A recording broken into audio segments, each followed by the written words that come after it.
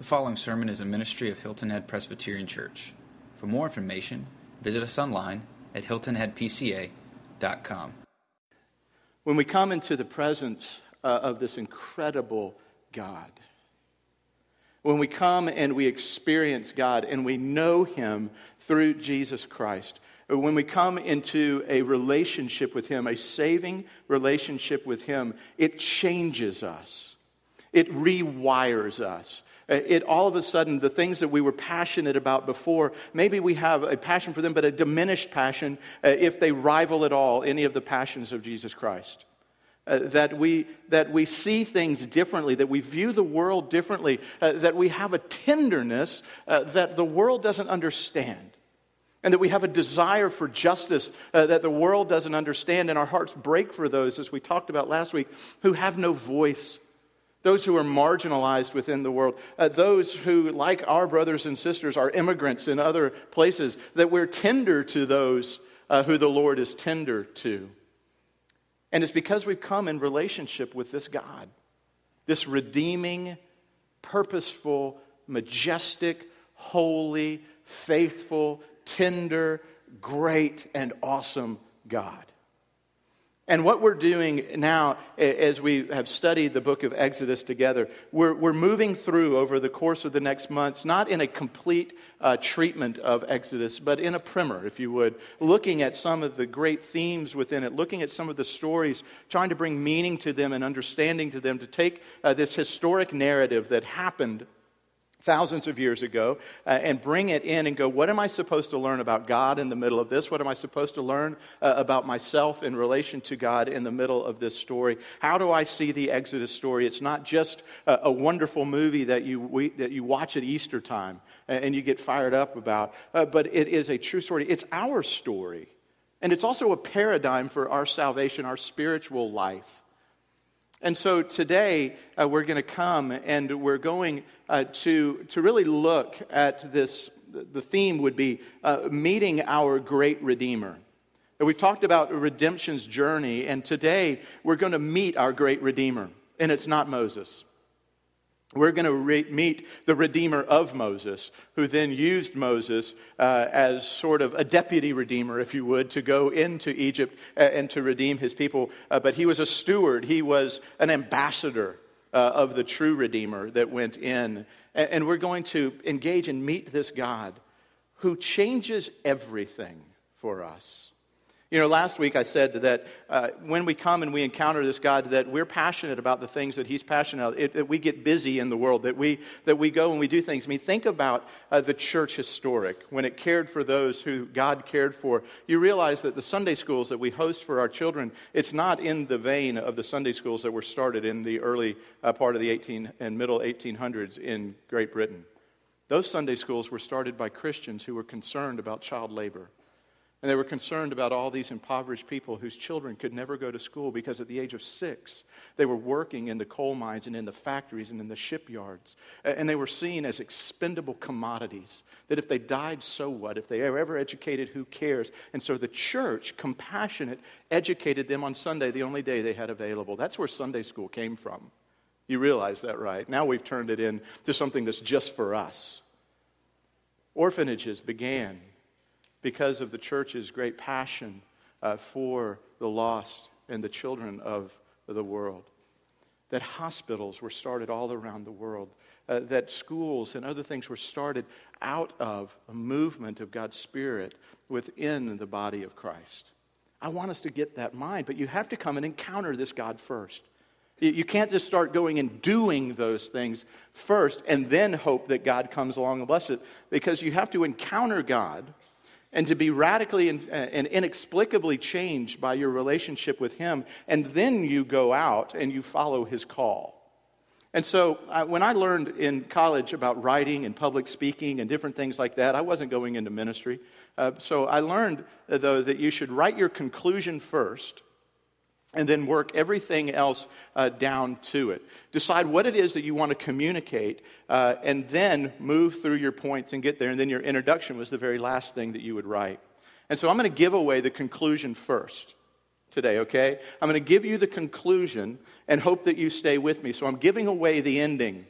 I did this to my family yesterday. We were watching, Roberto Duran and Sugar Ray Leonard, the great second fight in New Orleans, and watching ESPN 30 for 30, and they hadn't seen it. I thought everybody knew that in the second fight that Roberto Duran went no mas.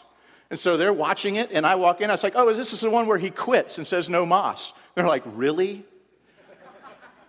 You just ruined the ending. And I wasn't really welcome in the room, though I stayed.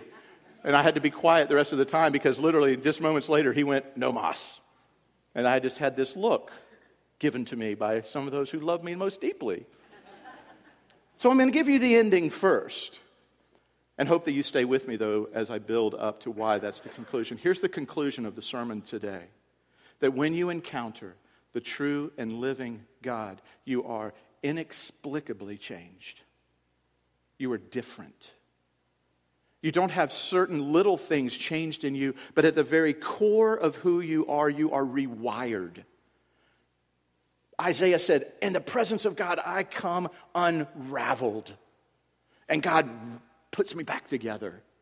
That God changes him. God took a coal and he touched the lips of Isaiah. I wonder why he touched his lips. Maybe because Isaiah was going to be a preacher. And he said, I'm going to change the very way you speak. And so I'm going to touch the thing that you're going to use most in my name. And so for you in your life, God comes in and he's going to touch something in your life and it will be forever changed. You're inexplicably changed because you came, and people will notice it. And then the second part of the conclusion is this, and if and when you've been inexplicably changed because you've come in the presence of the true redeeming God, that then you follow his call on your life. That you go and do what he's called you to do. Okay? So that's where we're moving, and I hope that the next few minutes together lead you to those conclusions. So we're going to look at Scripture this morning from Exodus chapter 3. If you have your Bibles, go ahead and turn there. It's up on the screens for you. But this is the word of the Lord, looking at Exodus 3, 1 through 15. Let's pray. God, would you add your blessing now to the reading and hearing of your word? Would you teach us as we submit to you, trusting that you have something powerful to say to us today? There's never a light conversation with the God of the universe. And so, Lord, we're ready to hear from you.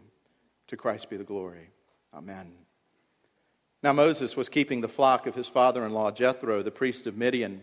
And he led his flock to the west side of the wilderness and came to Horeb, the mountain of God. And the angel of the Lord appeared to him in a flame of fire out of the midst of the bush. And he looked, and behold, the bush was burning, yet it was not consumed. And Moses said, I will turn aside to see this great sight, why the bush is not burned. When the Lord saw that he turned aside to see, God called to him out of the bush, Moses, Moses. And he said, here I am. Then he said, do not come near. Take your sandals off your feet, for the place on which you are standing is holy ground. And he said, I am the God of your father, the God of Abraham, the God of Isaac, the God of Jacob. And Moses hid his face, for he was afraid to look at God. Then the Lord said, I have surely seen the affliction of my people who are in Egypt and have heard their cry because of their taskmasters. I know their suffering, and I have come down to deliver them out of the hand of the Egyptians and to bring them up out of the land to a good and broad land, a land flowing with milk and honey, to a place of the Canaanites, the Hittites, the Amorites, the Perizzites, the Hivites, and the Jebusites. And now, behold, the cry of the people of Israel has come to me, and I have also seen the oppression which the Egyptians oppressed them. Come, I will send you to Pharaoh, that you may bring my people, the children of Israel, out of Egypt. But Moses said to God, who am I that I should go to Pharaoh and bring the children of Israel out of Egypt? And he said, but I will be with you, and this shall be the sign for you that I have sent you. When you have brought the people out of Egypt, you shall serve God on this mountain. Then Moses said to God, if I come to the people of Israel and say to them, the God of your fathers has sent me to you, and they ask, what is his name? What shall I say to them? And God said to Moses, I am who I am. And he said, say this to the people of Israel, I am has sent me to you. God also said to Moses, say this to the people of Israel, the Lord, the God of your fathers, the God of Abraham, the God of Isaac, and the God of Jacob has sent me to you. This is my name forever, and thus I am to be remembered throughout all generations. This is the word of the Lord. So, how do we get to the conclusion that in the presence and in meeting the true God, the redeeming God, that we are inexplicably changed and that we are willing to follow His call? Well, where we start is we're going to start with this, that God redeems flawed people. God loves to redeem flawed people. That's the starting point. You see, we start with this because we know it in looking at some of the names that are given to us thus far in this story. The first and primary name is that of Moses. Now, Moses in the movies is this awesome guy, but if you think about Moses, think about him for a second. He was an arrogant, murdering coward who ran away and hid in Midian. And God said, I'm going to use you. Because Moses was this guy who had been set in a place of privilege and was unwilling to identify with his people for some reason. He knew that he was a Hebrew. We don't know when he came into that knowledge, but we know that he knew because when one of his Hebrew brethren was being beaten by an Egyptian soldier, he said, this is one of my own. So for however many years he knew, for 40-some years of being in the palace, he didn't associate himself with the Hebrew people. He would rather have been in the palace than to suffer with his own people. He was a coward. And then he was an arrogant one because he thought, I can take justice into my own hand and commit murder, that I can kill this Egyptian, and then I can hide his body in the sand and get away with it scot-free. He knew what he did was wrong because he said that he killed the man and then looked around. You ever done something wrong? Anybody ever done anything wrong? What's almost the very next thing you do? You look around. Anybody see that? When you're driving home today and you pass a police officer, and the first thing you're going to do is do what? Is he coming? Is he coming? Okay, no, we're good. He knew that he had done something wrong. And then he buried the body in the sand. And then instead of being man enough to stand up to the justice that he deserved, instead of standing up and going, here I am, I can do no other. Here I am, I did this wrong thing, I'm willing to stand and take the punishment that I deserve because I'm a just man and I'm a man who's willing to submit myself to the authorities placed over me. What did he do? He hightailed it out of Egypt. He went and ran and hid in Midian. He went and thought, well, here's a great place for me to hide. I'm going to go hide with a bunch of Bedouin shepherds over in Midian, and maybe no one will know who I am. Maybe my name will be stricken from all the rolls, that I'll just be forgotten. He probably also knew this, that maybe one day I can return to Egypt, but only after the current regime dies. And then I'm free, and maybe then I'll return. So this is the guy that God had an encounter with, this flawed individual. And then there's a couple of other names that are mentioned in there. I'm the God of Abraham, Isaac, and of Jacob. And you go, oh, what great patriarchs of the faith. Have you read their stories? They're scoundrels and liars. Abraham was willing to allow his wife to be with another man instead of standing up and defending her. Not once, but twice.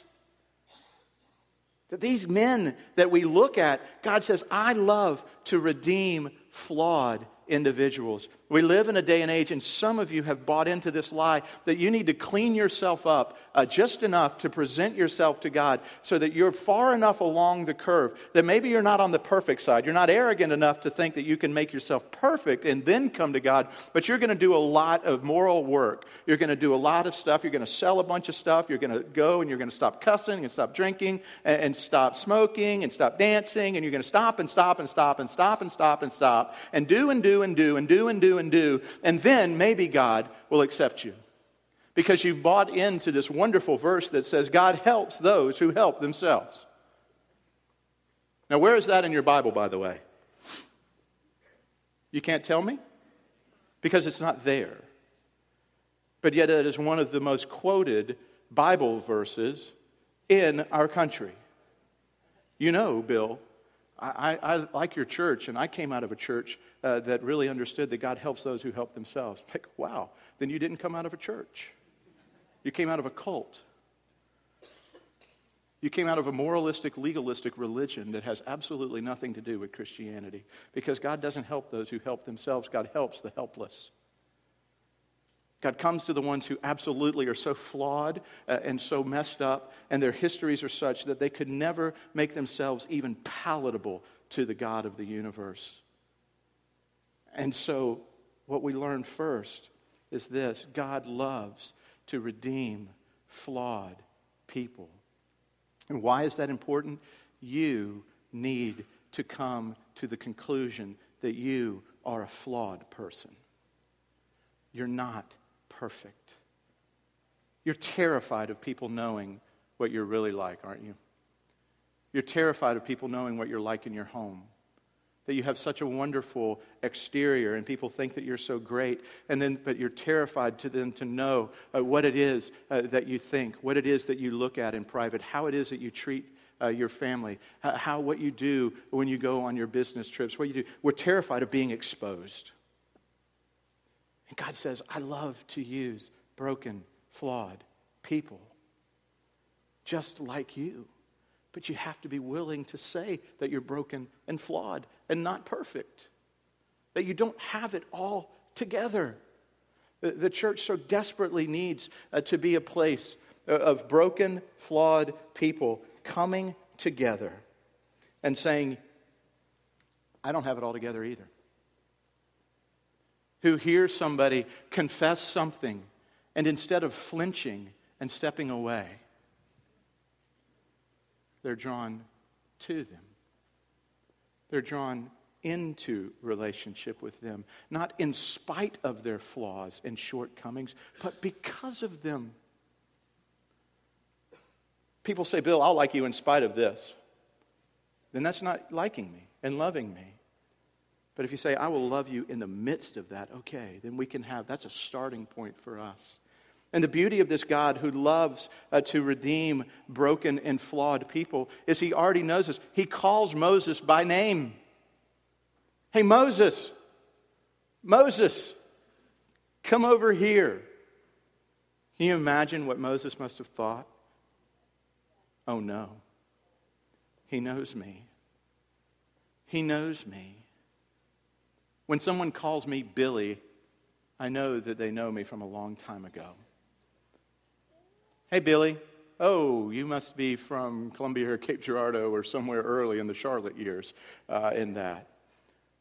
Or when I see some of my friends from college and they're like, hey, and they call me a nickname that I won't share with you. And I hear that nickname and I'm like, oh no, they know me. And shame quickly comes in because I know my life. And the same with Moses. He must have heard that name and gone, oh no. I know this much. He knew this much about God. His dad was a priest, by the way. He knew that he was going to Horeb, Sinai, which was the mountain of God. And so when he heard God calling him, he knew enough to go, oh no.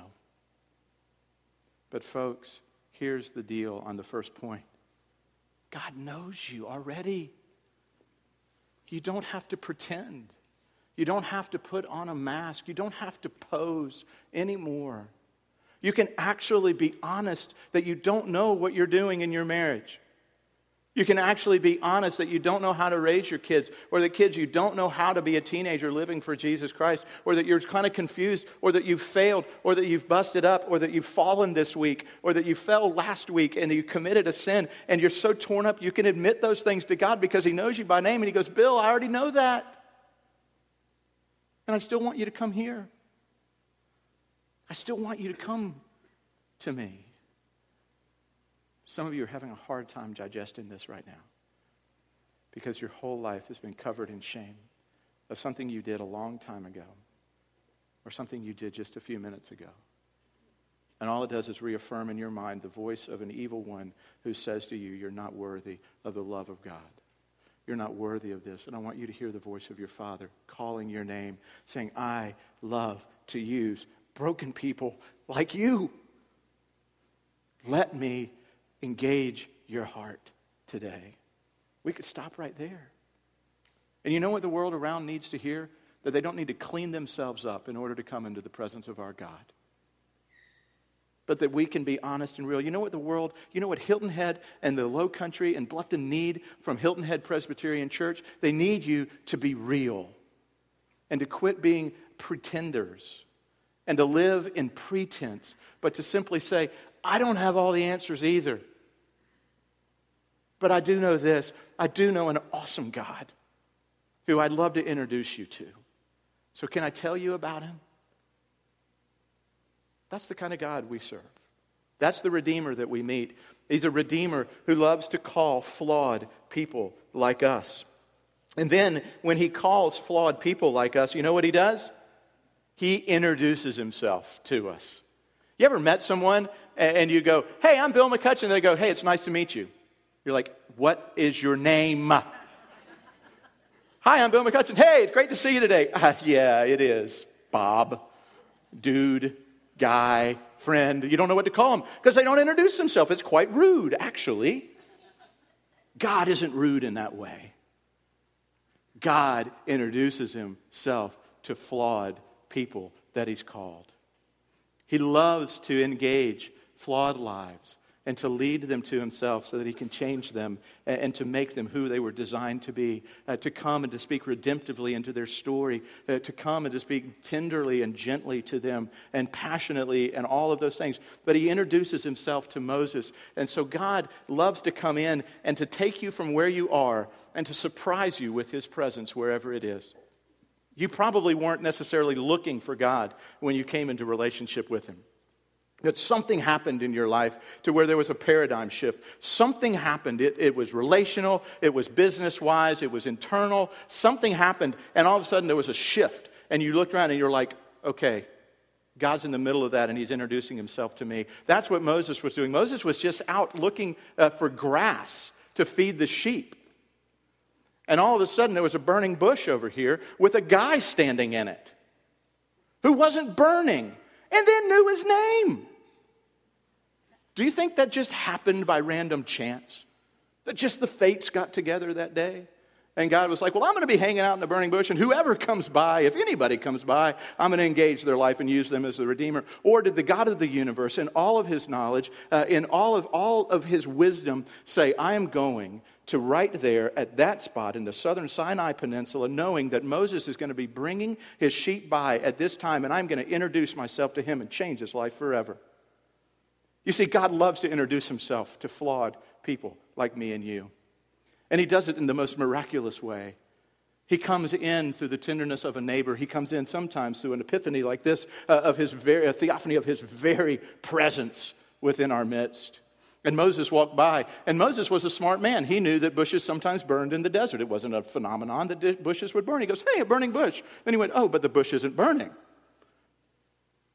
And there's a person standing in the bush, and he's not burning. And he uses the language here. It's very interesting. He says, and he looked, and behold, the bush wasn't burning, yet it was not consumed. So Moses said, I will turn aside to see this great sight. Interesting, the word there in the Hebrew is, I will detour. I will take a detour from the normal course of my life, because the way that you engage the God of the universe is usually and most often on a detour. He takes you from where you think you're heading and what you think that you're supposed to be about, and he detours you. Just like if you're trying today to leave the church and to get over onto Marshland Road and then to get over to Matthews, you're not going to make it very well. And so there's this big orange sign that says detour. And you're going to have to turn and get around because it's closed there. God detoured Moses. He detoured him. And he says, I want you to come and meet me. And I want to introduce myself to you, Moses, and I'm going to do it in this way that's going to be stunning to you. I'm going to come, and I'm going to be in a bush, and I'm going to be fire in a bush. Because you see, he was introducing himself as an all-consuming God. He was introducing himself as a self-sufficient God who didn't need a bush to sustain his life. That it was his temple. God made that bush his temple. The Shekinah glory of God descended upon that bush, and he took up residence at that bush. Not in the bush, but at that bush. And he said to Moses, here I am, Moses. And he introduced himself to Moses. And Moses looked, and he was drawn to the God of the universe. And God draws you to himself. You're drawn to him, and he came into his presence. And Moses realized a couple of things. He'd been taught well by his father-in-law Jethro, by Reuel, that he was taught this: do not look at God. Because if you look at God, you will be destroyed. Because he's not a God to be trifled with. He's not a sweet little Santa Claus. He's not a sweet little daddy. He is the God of the universe who shook the foundations of the world when he speaks. That when he decides to roll out the banner of his flag onto the field of battle, everyone shudders in his midst. And Moses was like, oh no, I can't even look. And then he was moving towards him. And God was so loving that he went, Moses, and it wasn't sweet language that he said there to Moses. In verse 5, it says in the ESV, then he said, do not come near, take your sandals off. All inflection, right? Oh, do not come near, take your sandals off. You know what it says in the Hebrew? Stop! Don't make one more step. Not one more step. And Moses stopped.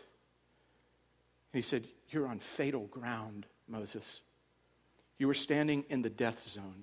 This is holy ground that you're standing on. For I am a holy God, and I cannot be in the presence of unholy things. I consume them.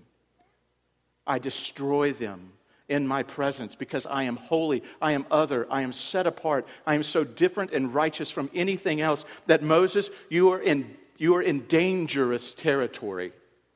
And Moses stopped where he was and he said he took off his shoes and he stood right there. God introduced himself to Moses in a powerful way. And we were talking in... some of you have seen the quote going around this week, and it's a great quote. And we were talking about it yesterday in our Inquirers class about the only person that would be so bold as to go into a king's bedroom at 3 a.m. in the morning and ask for a glass of water is a child of the king. And we're that kind of child to the King of the universe. And I like the quote. I love the imagery, and it's a true imagery that we do get to go in. But you better remember that he's the king. He may be your father, but he's the king. He may be our dad, and we can cry out, Abba, Father, Daddy, but he's still the king of the universe, and he's not to be trifled with. Job trifled with him, didn't he? Job pushed him a little too far. Job went with God is so snuggly and wonderful and warm, and I can just cuddle him in church, and I can question him, and I can push him, and I can do all of this stuff, and I can listen to the counsel of some of my idiot friends, and I can then question God on their behalf, and I can do all this. And God said, hey, Job, gird yourself up as a man and step outside. If Job didn't have an Adam's apple, he got it right then. It was stuck. What? And God took Job outside. And he restrained himself, but he said this to Job. Job, look at that mountain. Did you make that mountain?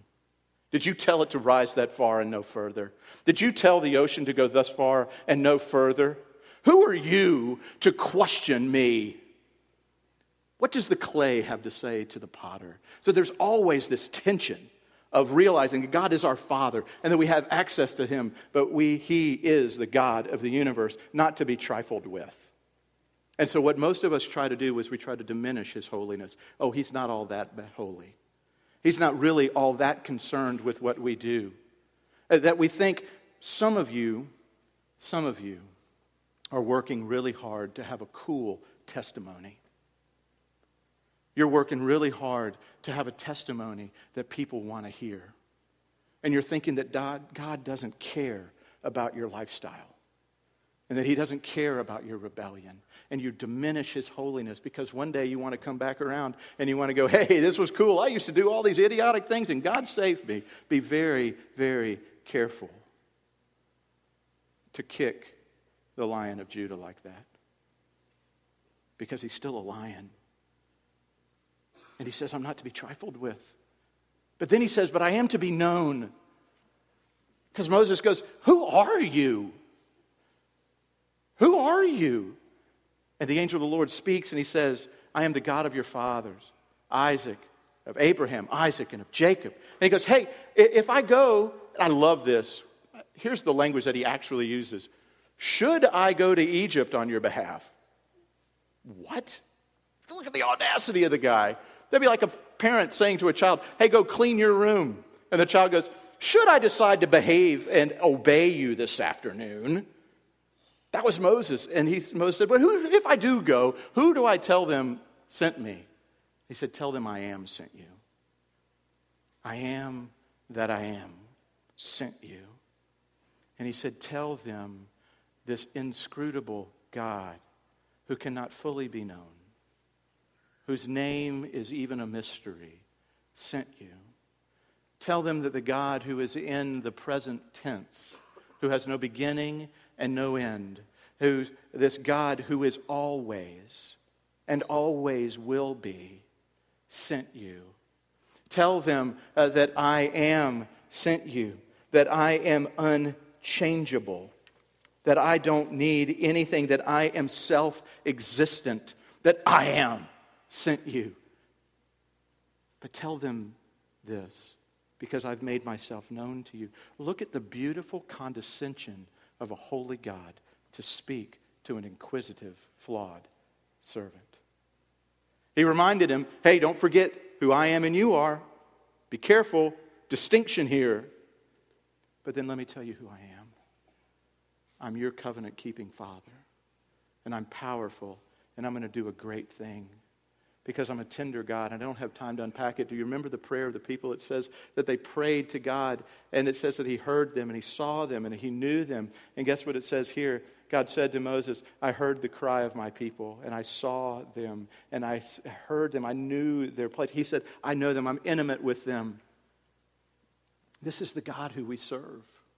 This incredible, holy, self-sustaining, sufficient God. So, first point, God redeems flawed people. Second thing we see is God loves to introduce Himself to flawed people. But then it leads to a question, and we got to be quick on these things. It leads to this question: how do we remain in the presence of this kind of God? If God is this holy and God is this other, how is it that we get to remain in His presence? How do I get to stay there? And it wasn't because He took off His shoes. It was because of who was standing there in the midst of the fire. And the angel of the Lord. Most scholars would say that Christ Himself was standing right there. That the only way for a flawed, sinful, broken person to remain in the presence of an all-consuming, fiery, sanctifying, holy, righteous God is because Christ stands right there with you. That Christ was there. And Christ is the one who was reminding Moses and is the one who reminds us. Here's what Christ says to you. He says to me, Bill, I took my Father's flame. I took His all-consuming judgment. I took the cup of wrath that was there for you to drink, and I drank every drop of it. And there's not a drop left for you to drink. And you get my perfection, and I got my Father's wrath for your unholiness. And now you get to stand in His presence, and you get to go ask Him for a cup of water at 3 a.m, and you get to call on Him and ask Him to protect your brothers and sisters around the world. You get to call on Him who is now your God, because I was pierced and crucified on your behalf. I was crushed under the weight of my Father's glory because you would have been, and I saved you. So guys, how do you get to stand in the presence of this God? Please, if you don't hear anything else this morning, hear this. Don't try to do it on your own. Don't try to enter into the presence of this all-consuming, flaming, incredible, wonderful, knowing, perfect God by thinking you can just take off your sandals. That you can just be a better person. That you can just stop a few things or do a few things, and somehow that mitigates God. You have to have Christ. You have to have Christ. You have to have Christ there with you all the time. Who reminds you. Remember, they were leading him into Eden. Do you remember what was left at Eden to keep you from getting into Eden? A sword, a fiery sword held by an angel. And Christ says, I'm willing to be pierced and killed so that you can walk over my body back into Eden. That's what we need.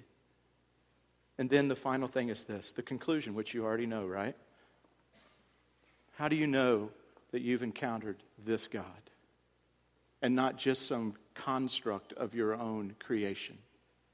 Not just some construct of a good and loving God or a holy God or some God who can be messed with or can be controlled or that you can bargain with and you can do all. How do you know that you've actually come and encountered the true and living God? Here's how. You are forever changed. Moses was different after this experience. He was still human. He still had his flaws, but he was different because he'd come in the presence of God and he wasn't consumed. He had to be amazed. Read the psalms that he writes, the songs that he writes, the praises that he does. See what he does on behalf of God. Because he came into his presence, he's forever changed.